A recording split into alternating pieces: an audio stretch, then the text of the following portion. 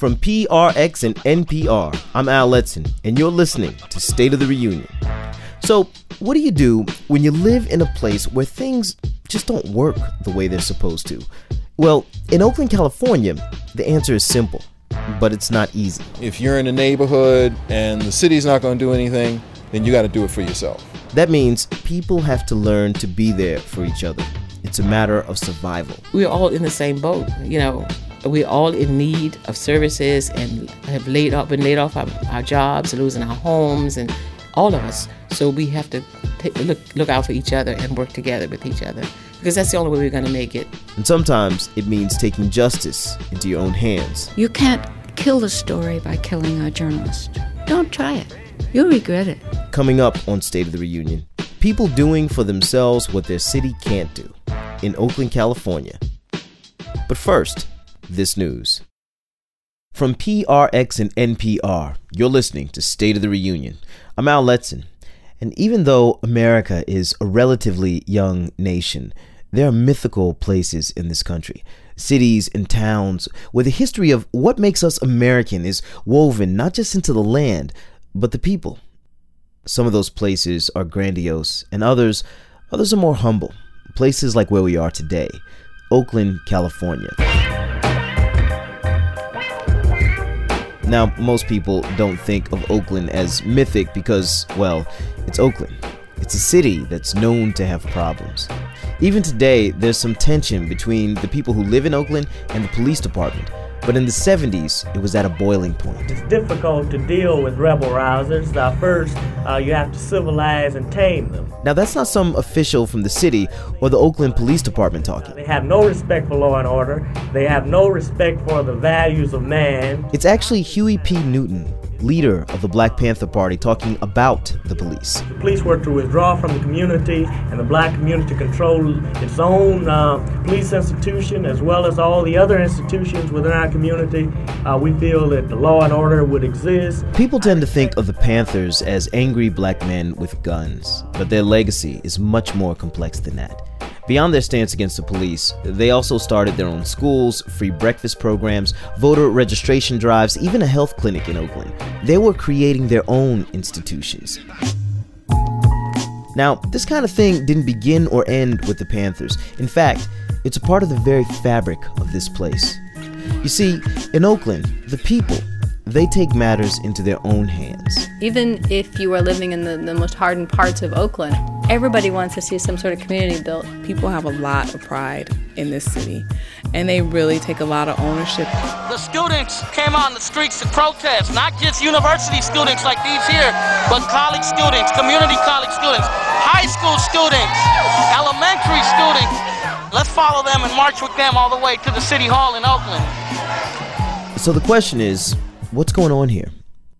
Well, every episode of State of the Reunion, we go to a different American city or town and look at what makes community. Who are the people that bring it together? What are the issues they face? And like most places we go, we learn that in order to understand Oakland, you gotta go back. In the 1930s and 40s, the war effort made Oakland a boom town. Migrant families came from all over the country to work the port here. But when the war ended and work dried up, middle-class white families left Oakland, over 100,000 of them. Black families stayed, were confined to certain neighborhoods down in what's called the flatlands of Oakland. Actually, Huey P. Newton and the people who joined the Black Panthers were the children of that generation. But by the 50s, the opportunities their parents had were long gone. Poverty and joblessness were bad in the flatlands. By the 1950s, the city started to essentially withdraw services from the communities. The school district started going broke. It was very clear that if you are a homeowner and you're in a neighborhood and the city's not going to do anything, then you got to do it for yourself. That's Benjamin Bowser, a sociology professor at Cal State East Bay. He says there was another factor too, a simple amendment to the Oakland City Charter that transferred power from the mayor to the city administrator, a non-elected official who is usually a businessman. The mayor of the city became primarily a ceremonial position, a bully pulpit. That meant that until a few years ago, when former Oakland mayor and current governor of California, Jerry Brown, finally changed the charter, the mayors elected by the people of Oakland really didn't have that much power. They couldn't put money into failing schools, couldn't respond to the alarming rate of poverty and violence. So, in many cases, the people of Oakland filled the vacuum. Benjamin Bowser is writing a whole book about this. It's going to be looking at what people have done in response to lack of government. You know, the Republicans are talking about we need less and less government. Well, Oakland is an excellent example of a city that operated from the grassroots with no government. So what does that look like? What does that look like? Well, if you come to Oakland, you'll see it, feel it everywhere. People are bound together, sometimes by necessity to keep the city running, and sometimes by tragedy. Our first story begins early on the morning of August 2nd, 2007, downtown Oakland near Alice and 14th Street. On that morning, a man was killed right here. So the van pulled up over here, and witnesses say they saw a man wearing a ski mask, just carrying a shotgun, get out, run across the street, approach a man. The man was standing right here. Bob Butler is a local radio reporter. We're standing on a sidewalk next to McDonald's in a parking lot full of U.S. Postal Service trucks. Shot him once with the shotgun, hit him in the stomach. Chauncey fell down. Chauncey was Chauncey Bailey, somebody that Bob knew, a local news reporter actually.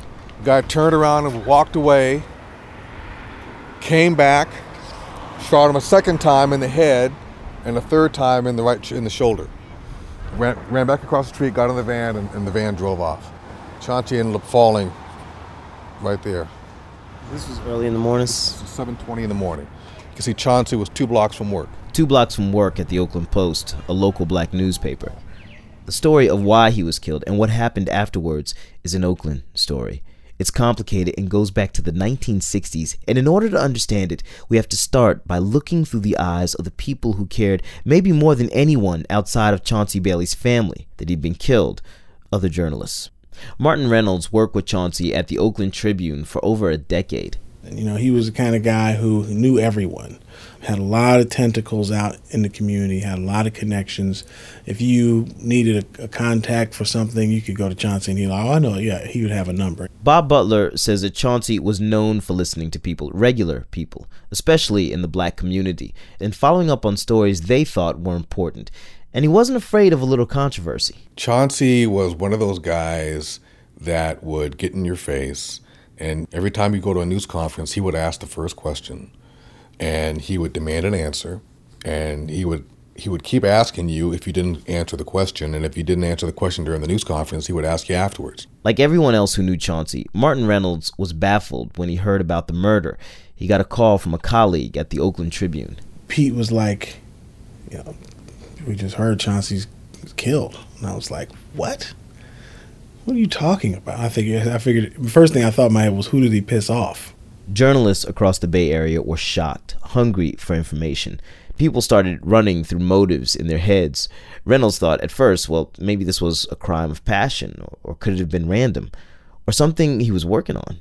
Tom Peel is an investigative reporter at the Bay Area News Group. He started talking to his sources. One source called me up and said he heard 2 things. Bailey owed money to a loan shark, which turned out quickly to be false, and he was working on a story about the Bays, which turned out to be true. The Bays were the Bay family. They were well known in Oakland. They ran a business called Your Black Muslim Bakery. The bakery had been an institution in town for almost 40 years. Chauncey had crossed paths with the Bays years before Bob Butler. See, Chauncey worked for this TV program called Soul Beat, which was kind of like the precursor to BET. So Chauncey became the news director, and he would do a news program. You know, at the same time, Soul Beat used to air the sermons of Dr. Yusuf Bey, the owner of Your Black Muslim Bakery. Praise is due to Allah. All praise is due to Allah. Understand the truth, and the truth will make us free. I think that the people that I get off the streets are the ones who want to burn up Oakland. That's right. Your Black Muslim Bakery had a main storefront out on San Pablo Avenue, and by the 70s, it was a fixture in the neighborhood. At this time, 3 shifts keep the bakery operating 24 hours a day. When all these millions of black people in Oakland come out to shop, I would have everything they need: cookies, cakes, cupcakes, all sizes. The bakery was known for giving jobs to needy people, ex-cons, people out of work in the black community. This is where I first came for my very first job when I came out of prison. UCF Bay gave me the job down here as a mechanic, and from there I went to other jobs and other things. Dr. Bay had hundreds, if not thousands, of spiritual followers. He even ran for mayor of Oakland once and got 5% of the vote. Martin Reynolds says the place meant a lot to people in Oakland. It was a symbol of black power, of black independence, of black entrepreneurship, all of those things. I mean, I had even gone there many a time, buy their fish sandwiches, and felt good about walking in there and seeing this black-run business. It was a nice business, and it was open, it was well run. But for years, there had been signs that something darker was going on at the bakery. There were lawsuits, some bad press, and within a few days of his death, it came out that Chauncey Bailey had been working on a story about the financial trouble the bakery was having. They were in the middle of bankruptcy proceedings. Tom Peel says that other reporters started talking about picking up where Chauncey left off. So it began as this idea of, okay, Chauncey was going to write about the bakery. There's the bankruptcy case. Let's go see what we can find. Local reporters dug in immediately, trying to piece together what had happened. Their effort just kept getting bigger and bigger. Journalists came from all over the Bay Area, from TV, print, radio, journalism schools, everywhere. They called themselves the Chauncey Bailey Project. And suddenly, all these people who were used to competing with each other had to figure out a way to work together. I mean, even early on, we said we've got to make sure that this doesn't happen again, because every one of us is vulnerable. If a reporter can be taken out for a story he or she is writing, then we're all in danger. It didn't matter what their regular beat was. Almost everyone who heard about Chauncey felt like they had to do something, to send a message.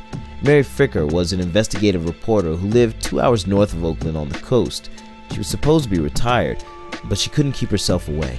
You can't kill a story by killing a journalist. That's our message. Don't try it. You'll regret it. The Chauncey Bailey Project started big. Almost every news outlet in the Bay Area was a part of it. The scope of their collaboration was unprecedented, and so was what they uncovered. Martin Reynolds. And it was just shocking, something that you would expect in Russia, in the Philippines, Mexico, but certainly not something that you would expect on the streets of Oakland.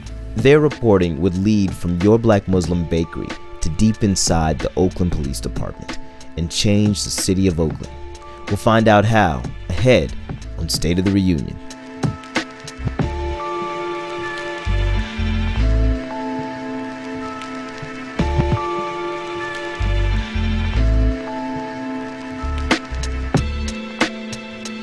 If you want to hear and see more of State of the Reunion, you can follow us on Twitter at twitter.com/SoTrue. That's SOTRU. We're on Facebook, iTunes, and of course, stateofthereunion.com.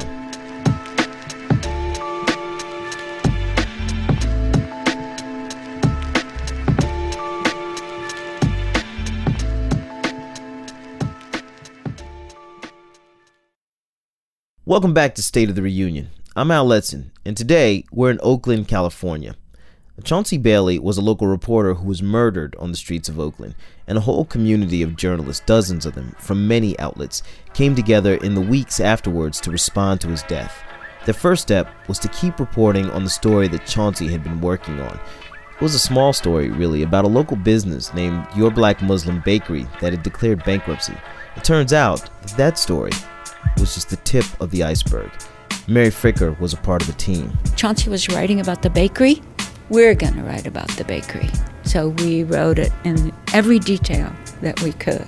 Tom Peel, an investigative reporter, started with what he does best, digging up documents. The way we chose to do it was look to see what we could find in lawsuits and other public records about questionable activities among the members. And we found rat's nest after rat's nest of that kind of stuff.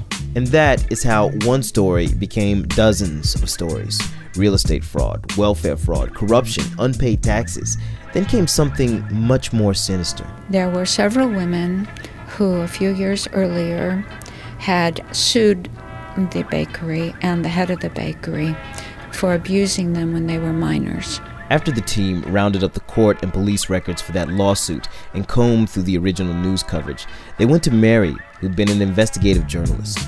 She'd know how to put all the pieces together. Astonishing stuff.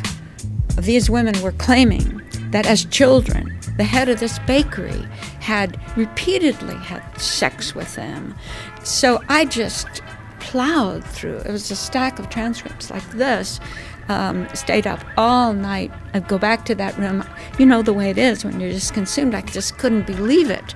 Mary wrote about the abuse of girls and women at the bakery. Meanwhile, Bob started looking into the bakery's origins at a mosque down in Santa Barbara. I went down there to find out, to get some documents, some phone listings, whatever, that I could get. I'm talking to the lady in the library. She said, "Oh, yeah, I remember that bakery, that mosque. Yeah, they had some trouble there." I said, "Trouble? What kind of trouble?" "Well, they have the double murder." My mouth just dropped. "What do you mean double murder?"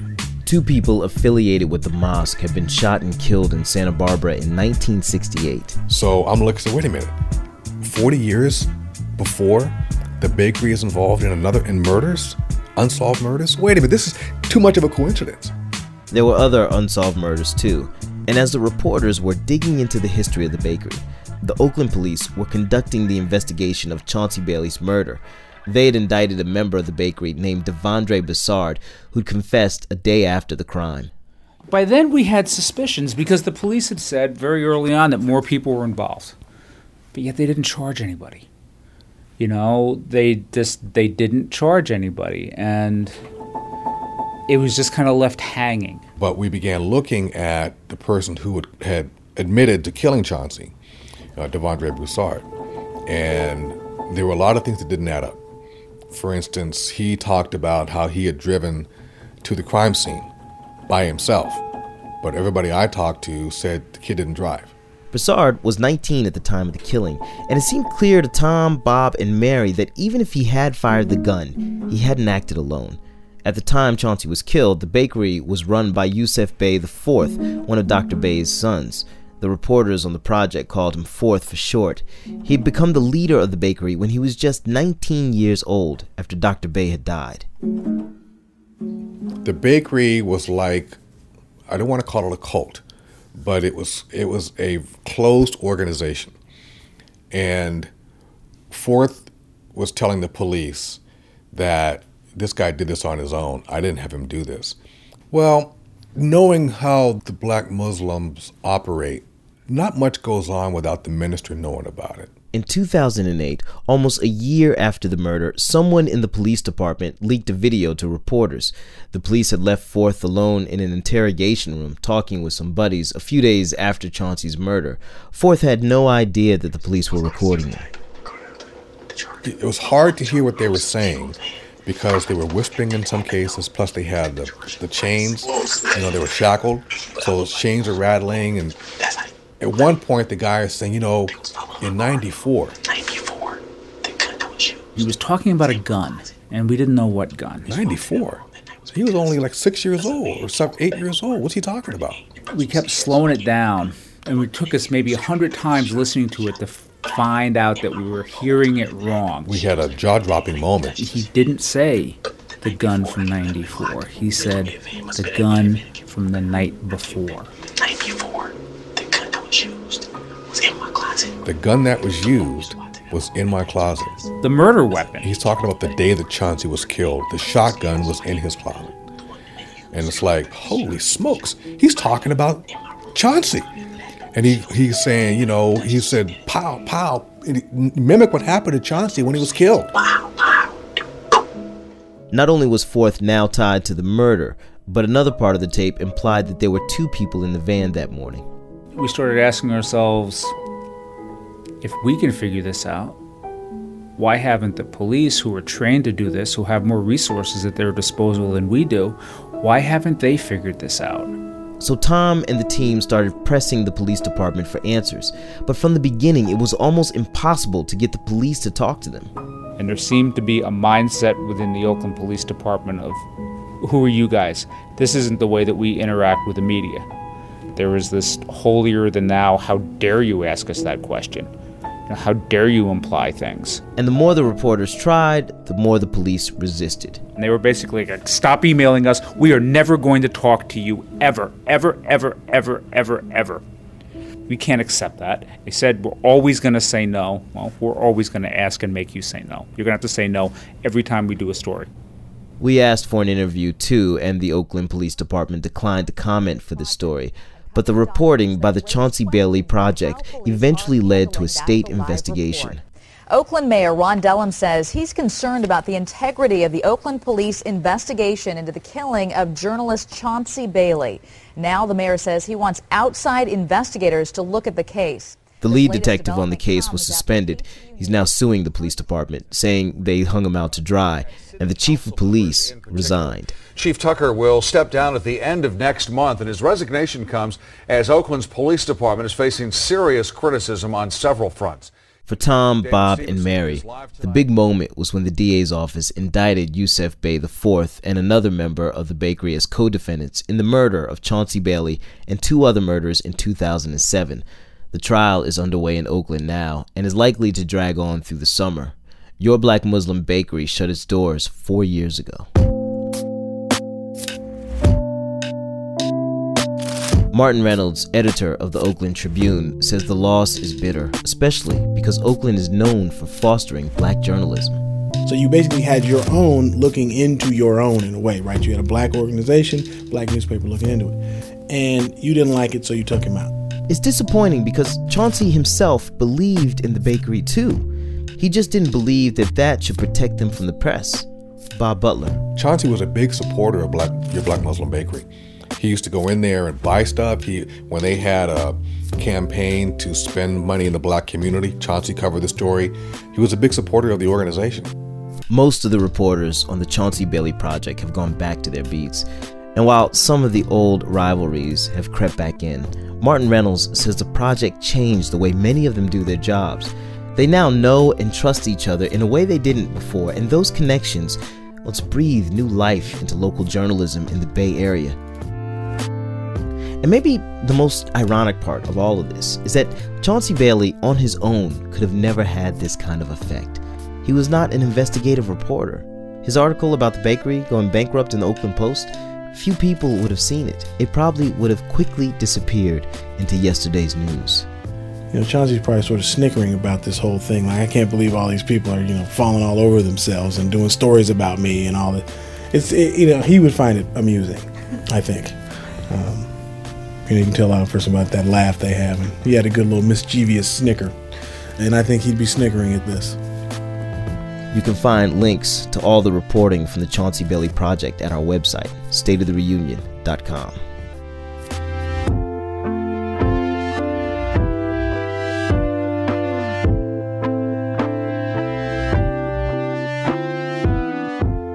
In every episode, we ask our listeners to pen a letter to the city where they live. I happen to have a lot of friends in Oakland, and this letter comes from one of them.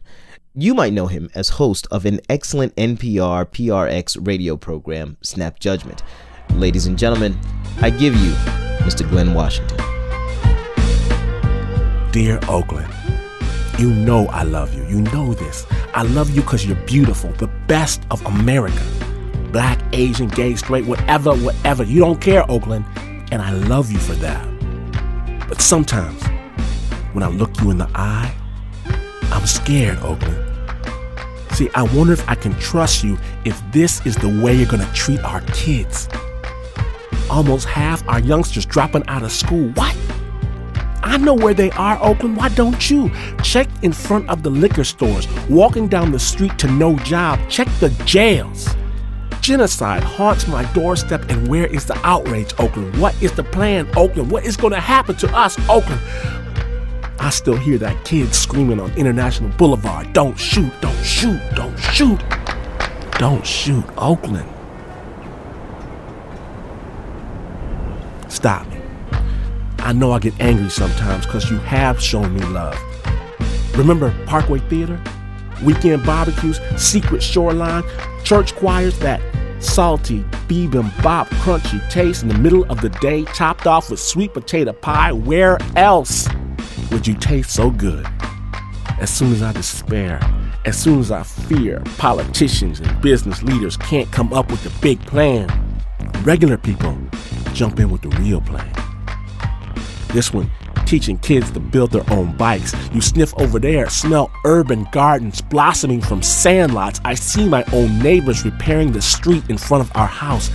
Leaderless leadership, doing what they can on their own because nobody's going to do it for them. Maybe this is your plan. Well, all right, then I need you to stop worrying about big buildings downtown and worry about the schools across town, because that's going to be the real engine for our success, Oakland, or the real albatross for our failure, Oakland. I know you have a big heart. I have run from places where communities did not care about each other, and that is not you. You care. So listen to me. Listen. Everything you need already lives right here. Everything. There's so much love for you right here, Oakland. Right here. Just make sure that we're all pulling in the same direction. Sincerely yours, Glenn Washington. Okay, now I know this is public radio, but come on, when you hear that song, you want to move, don't you? Come on, just a little. Now, when I hear Sly and the Family Stone, I always want to move. This is a classic, but it isn't even my favorite song from them. It's just funky. And Sly's funk came out of the Bay Area, and it wasn't just Sly. Can't touch this. Can't touch this. MC Hammer was from Oakland, and so was one of my all-time favorites. Alright, stop what you're doing, cause I'm about to ruin the image and the style that you're used to. That's Digital Underground. Both them and Hammer at this point are old school. I am getting old. But back then, their sound was new and exciting. The Oakland sound is always changing, sometimes spinning off in its own orbit, putting out stuff that doesn't quite hit the rest of the country, like hyphy. That's my word. Hyphy. What it do? Sheezy. That's my word. Today, Oakland's hip-hop scene is in the middle of a renaissance. Downtown Oakland nightclubs are welcoming hip-hop artists for the first time in almost a decade. For local MC Doodat, the evolution of hip-hop is a part of something bigger. It's not just hip-hop, but it's art, because there's photographers, there's painters, what I'm saying? We're trying to reach new heights. Who has the dopest expression? Who's really being creative right now? Who's working? Who's really trying to produce, And it's beautiful to see. It's dope. All of these artists are coming together in a way that might not have happened before, especially in the world of hip-hop, where there's always been this culture of turf war since its inception. There's this crabs in a barrel mentality of artists fighting for that little bit of shine. There's just these petty beefs, and from a national perspective, it's hilarious that artists that nobody knows about are beefing with each other. That's Luke Brecky Meisner, aka Cool Hand Luke. He's a hip-hop blogger who runs something called the Get Live Sessions. Get Live is a web broadcast that puts Bay Area hip-hop artists in the studio with a live band. Artists come together, collaborate, and perform, drawing inspiration from their city. There is a rich musical heritage here. It's kind of slept on, you know what I mean? The politics of the Panthers seep in, with also the street culture. That's Doodat talking at a Get Live session. There's, jazz, there's blues, there's all kind of other different things. So tonight, put your best fit on, leave the stress and mess alone. We ain't come to fight tonight, we're trying to take some sexy home. DJ played my favorite song. Haters need to run along. We're rocking till the break of dawn and on and on and on and on. Cool Hand Luke says that one of the goals of the Get Live sessions is to convince rappers to write about their day-to-day instead of rhyming about the life they wish they had. We get spoiled sort of by these definitions of success that are, I'm around the globe on yachts and this, that, and the third, which you'll hear the gutterist rapper from East Oakland talking about, and you're like, I'm pretty sure that's not the case, but I don't care. I would rather I want to hear about you taking a bus. I want to hear about your 9 to 5, and then the fact that you're using that money to fuel your passion. That's the stuff that I can connect with. To Luke, a perfect example of that connection is Doodat's latest project, Oakland in Blue. The whole album is built around Duke Ellington samples. You know, the reason it's Oakland in Blue is because I'm offering a different perspective. You know what I'm saying? A different tint, if you will, on my city. Can you talk about some of the songs on there and kind of take me to something that specifically speaks to your neighborhood? Where I grew up, in deep East Oakland, off of 82nd, kind of up the hill, so a little bit removed from the flats. We're gonna slow it down and smooth it out. It's for the West Coast. And driving from one end of Oakland to the other end of Oakland, you see so many different shrines, and just where people have passed, and there's candles, and there's balloons and all that stuff. Where we at? Same conditions. Let's go. Oakland in Blue. I love my city, tragically pretty.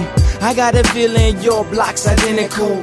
So the mood in every hood is indigo, but I see something seminal in each individual. We addicted to breeding chemicals, weed and minerals. These traditions breed more criminals, making me cynical. What anyone can do though, now I do know I'm out like the blue note, so black faces, white cops. These guys wouldn't mind making it big on the national stage, but what's really important to guys like Dat and Luke is telling a story of their city from the inside, making hip-hop that's meant for Oakland. I feel like Oakland's biggest export is talent.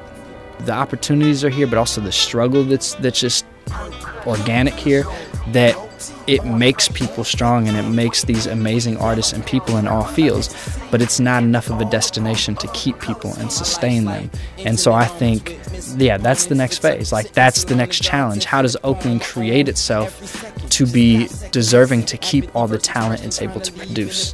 And that to me is really what's going to take Oakland to the next level. Mean thing, long as it's green in your jeans and your kicks clean, I dream.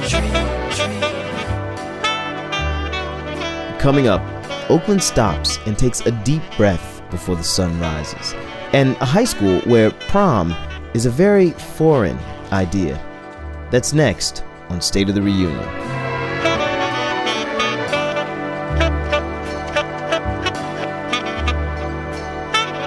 Support for State of the Reunion comes from the Corporation for Public Broadcasting and PRX, the Public Radio Exchange, a growing network of listeners, producers, and stations collaborating to make public radio more public.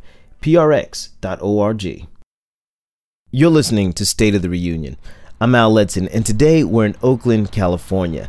Now, if you get up early here... Actually, the action starts here before dawn. Really early.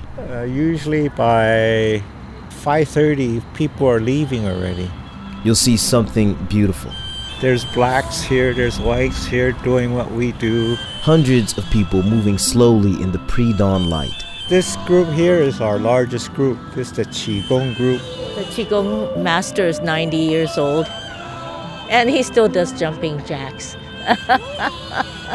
Ed and Evelyn Liu are a Chinese-American couple in their 70s.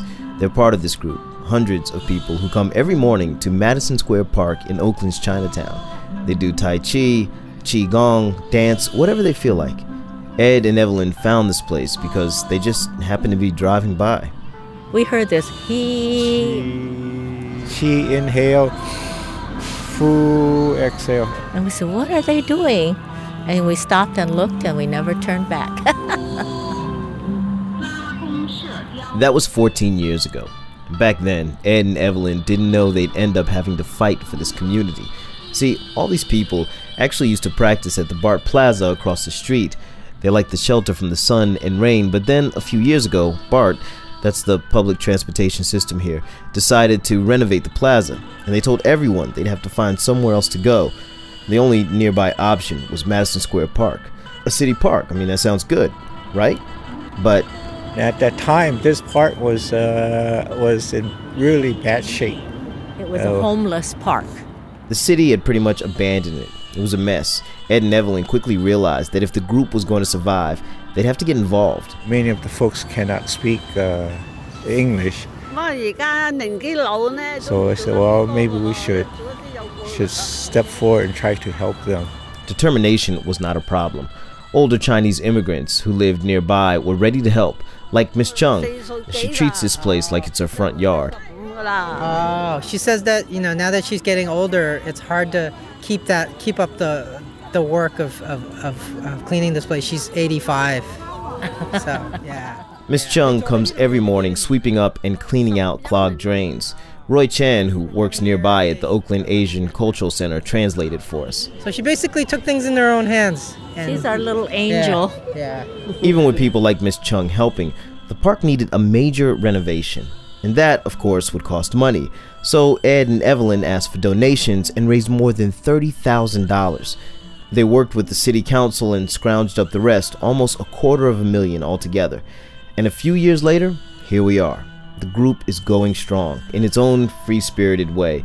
And Roy Chan hopes the city will recognize that this is a kind of urban planning miracle happening all on its own. If you look around Oakland, rarely do you see a public space being used and a community forming, over years together. And right, I mean, I grew up in Oakland, and this is kind of a phenomenon to me. Ed and Evelyn Liu just can't imagine where they'd be without this place. Tai Chi, in a way, it's freed me quite a bit. I didn't care to stand in front of people to talk and make a speech and all that kind of stuff. He was a shy flower before Tai Chi.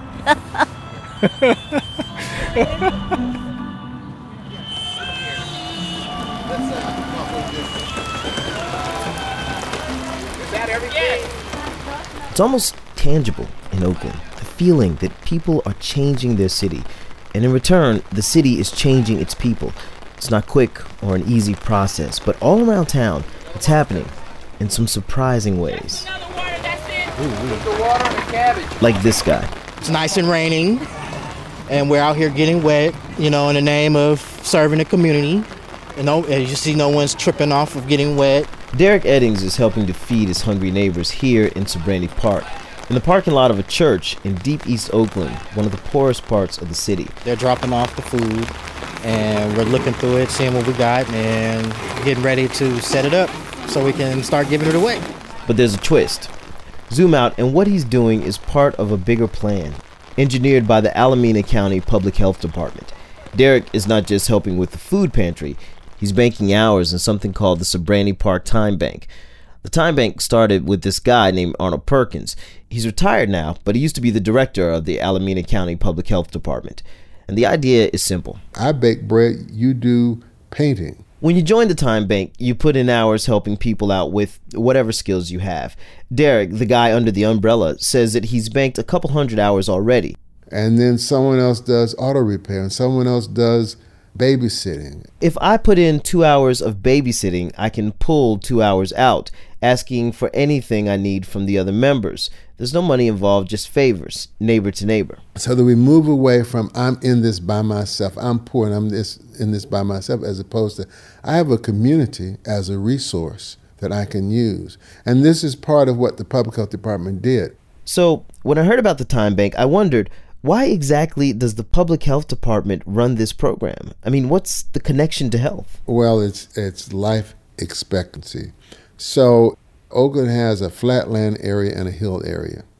The people who have means live in the hill area. And if you're born up in those wealthier Oakland hills, you have a lifespan that is 11 years longer than if you lived in an impoverished community. Sobranie Park is in the flatlands where people die younger. When Arnold Perkins heard that statistic, he thought, wow, if the Public Health Department doesn't do something to close the gap, we're not doing our job. And I knew that we couldn't treat our way out of this, but we can prevent it from happening. Perkins wanted to see the next generation of kids in Sobranie Park grow up to live just as long as the kids in the Oakland Hills. But how?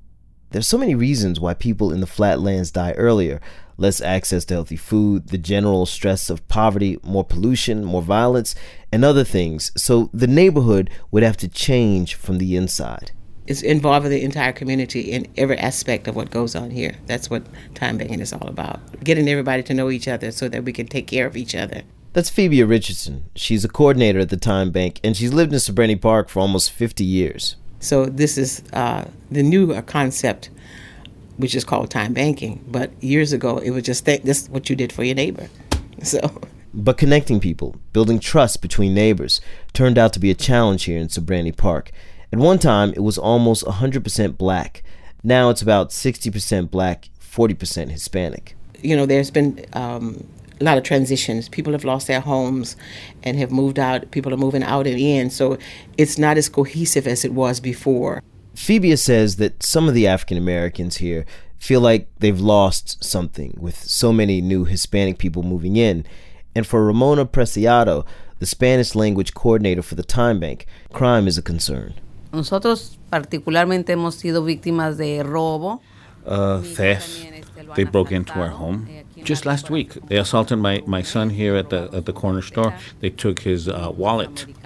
It was African American folks that was doing that. It's hard to overcome this kind of fear and the stereotypes that go along with it. But in the past few years, Sobranie Park has been making progress. Blacks and Hispanics have helped each other out through the Time Bank. Ramona and Phoebia have learned how to communicate more, and that's a start. Es un poquito difícil, pero tratamos de... It's a little difficult, but we try. Me with my little bit of English and her with her patience, we try.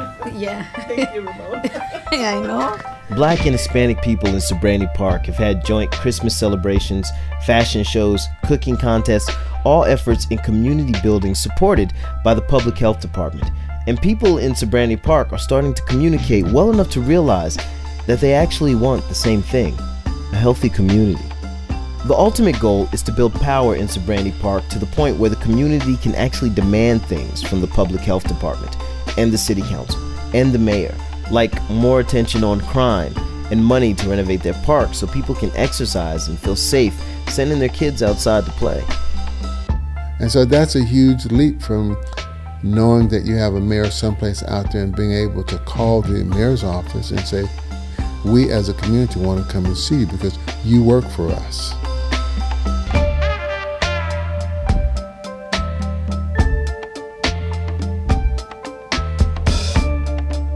So I kind of lived in Oakland on Webster Street for a short period of time over a decade ago. And at the end of the block was this little school all the neighborhood kids went to, pretty typical. But since that time, that school has changed dramatically. All right. Can everybody say together, opponent? Opponent. This is a gym class taught by Irene Kim. So I just started the soccer unit with them. So I wanted to make sure that they know what the word opponent is, and defensive and offensive. 4 years ago, that little school became Oakland International High School.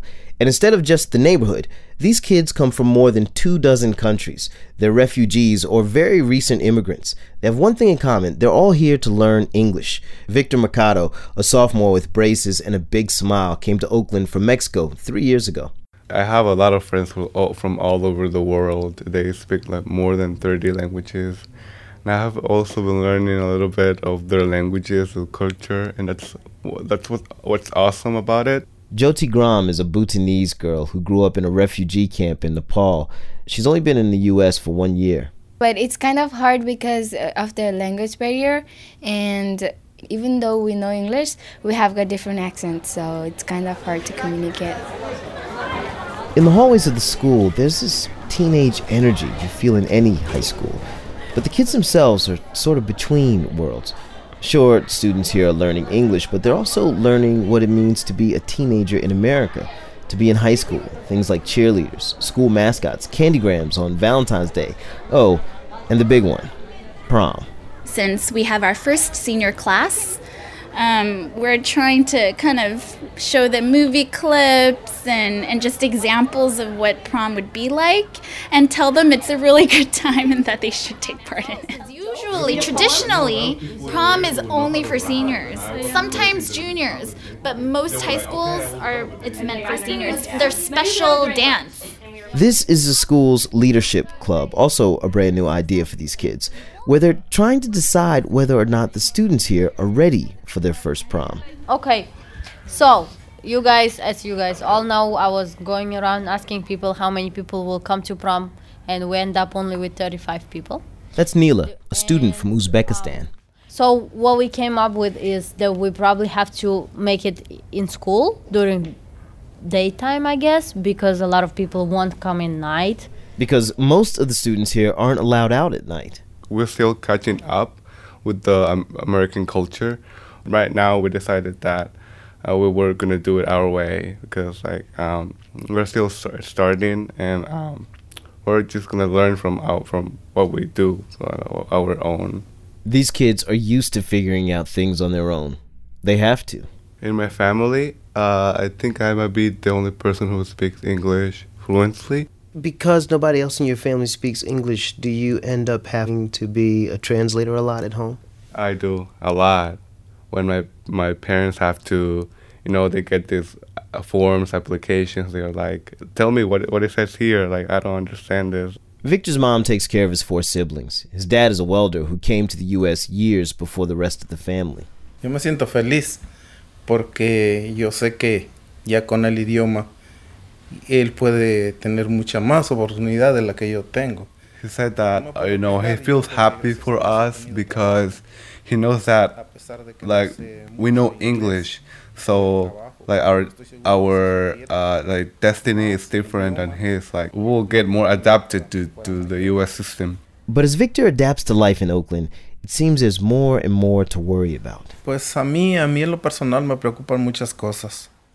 He said that he's personally concerned about us because I recently got robbed by a person, and he was very concerned about me. Odian a los inmigrantes y no me gustaría que me los lastimaran.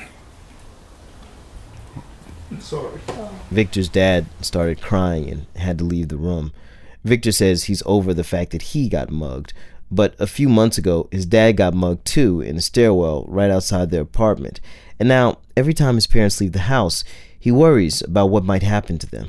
If someone attacks them or robs them, they will not know what to say, or they will not know how to call for help.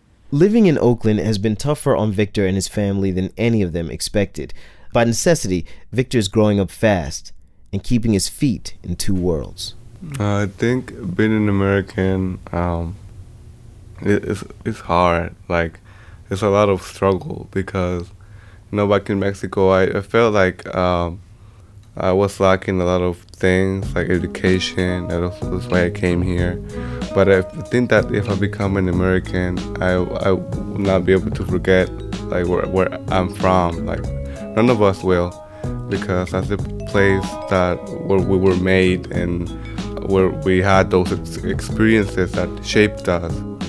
In the meantime, Victor is helping plan the first prom at Oakland International, where kids have decided that the theme will be Bright Lights, Big City.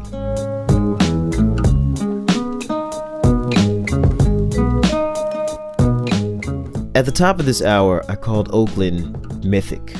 There's probably some people who heard that and thought, what? Mythic? Oakland?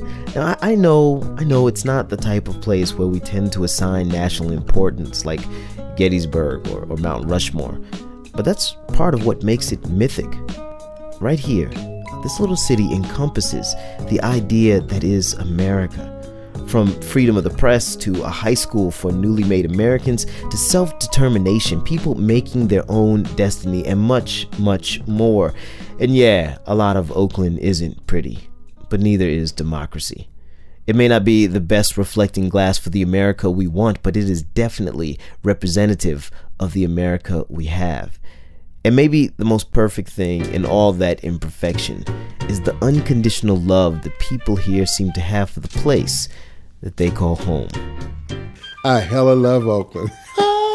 I love Oakland. This is an incredible place. Man, it is an incredible place. I love the weather. We complain about a little bit of rain, but weather-wise, they say that this is the best weather in the world. It's a very small town, and a lot of people they see the potential for what Oakland can be. You get that tightness, you've got the camaraderie, we're all in the same boat. And I've been to other places, and here is simple, it's good, I love this town because it's got edge, it's got class, it's got problems, it's got issues, right, like any one of us do. and it has promise. Oakland, the self-made city, was produced by Laura Starcheski with help from senior editor Taki Telenides. The rest of the So True staff is researcher Marietta Sinotis, business manager Bree Burge, director of photography Patrick Berry, producers Tina Antolini, Brenton Crozier, and director of development Stacey Cobb, and Ian D'Souza is the kingpin of cunning. Special thank yous to Emma Poland, Paul Richardson, Brian Warwick, Ian David, Herman Martinez, Bhavna Shamasunder, and the Get Live crew. Remember, you can see more of Oakland and the other places we've gone at stateofthereunion.com. So True is distributed by PRX and NPR with major funding provided by the Corporation for Public Broadcasting. You can follow us on Twitter at twitter.com/So True. I'm Al Letson, and remember, things fall apart. It's our job, all of us, to bring them back together. I'm the little girl in Oakland, something like I never seen before.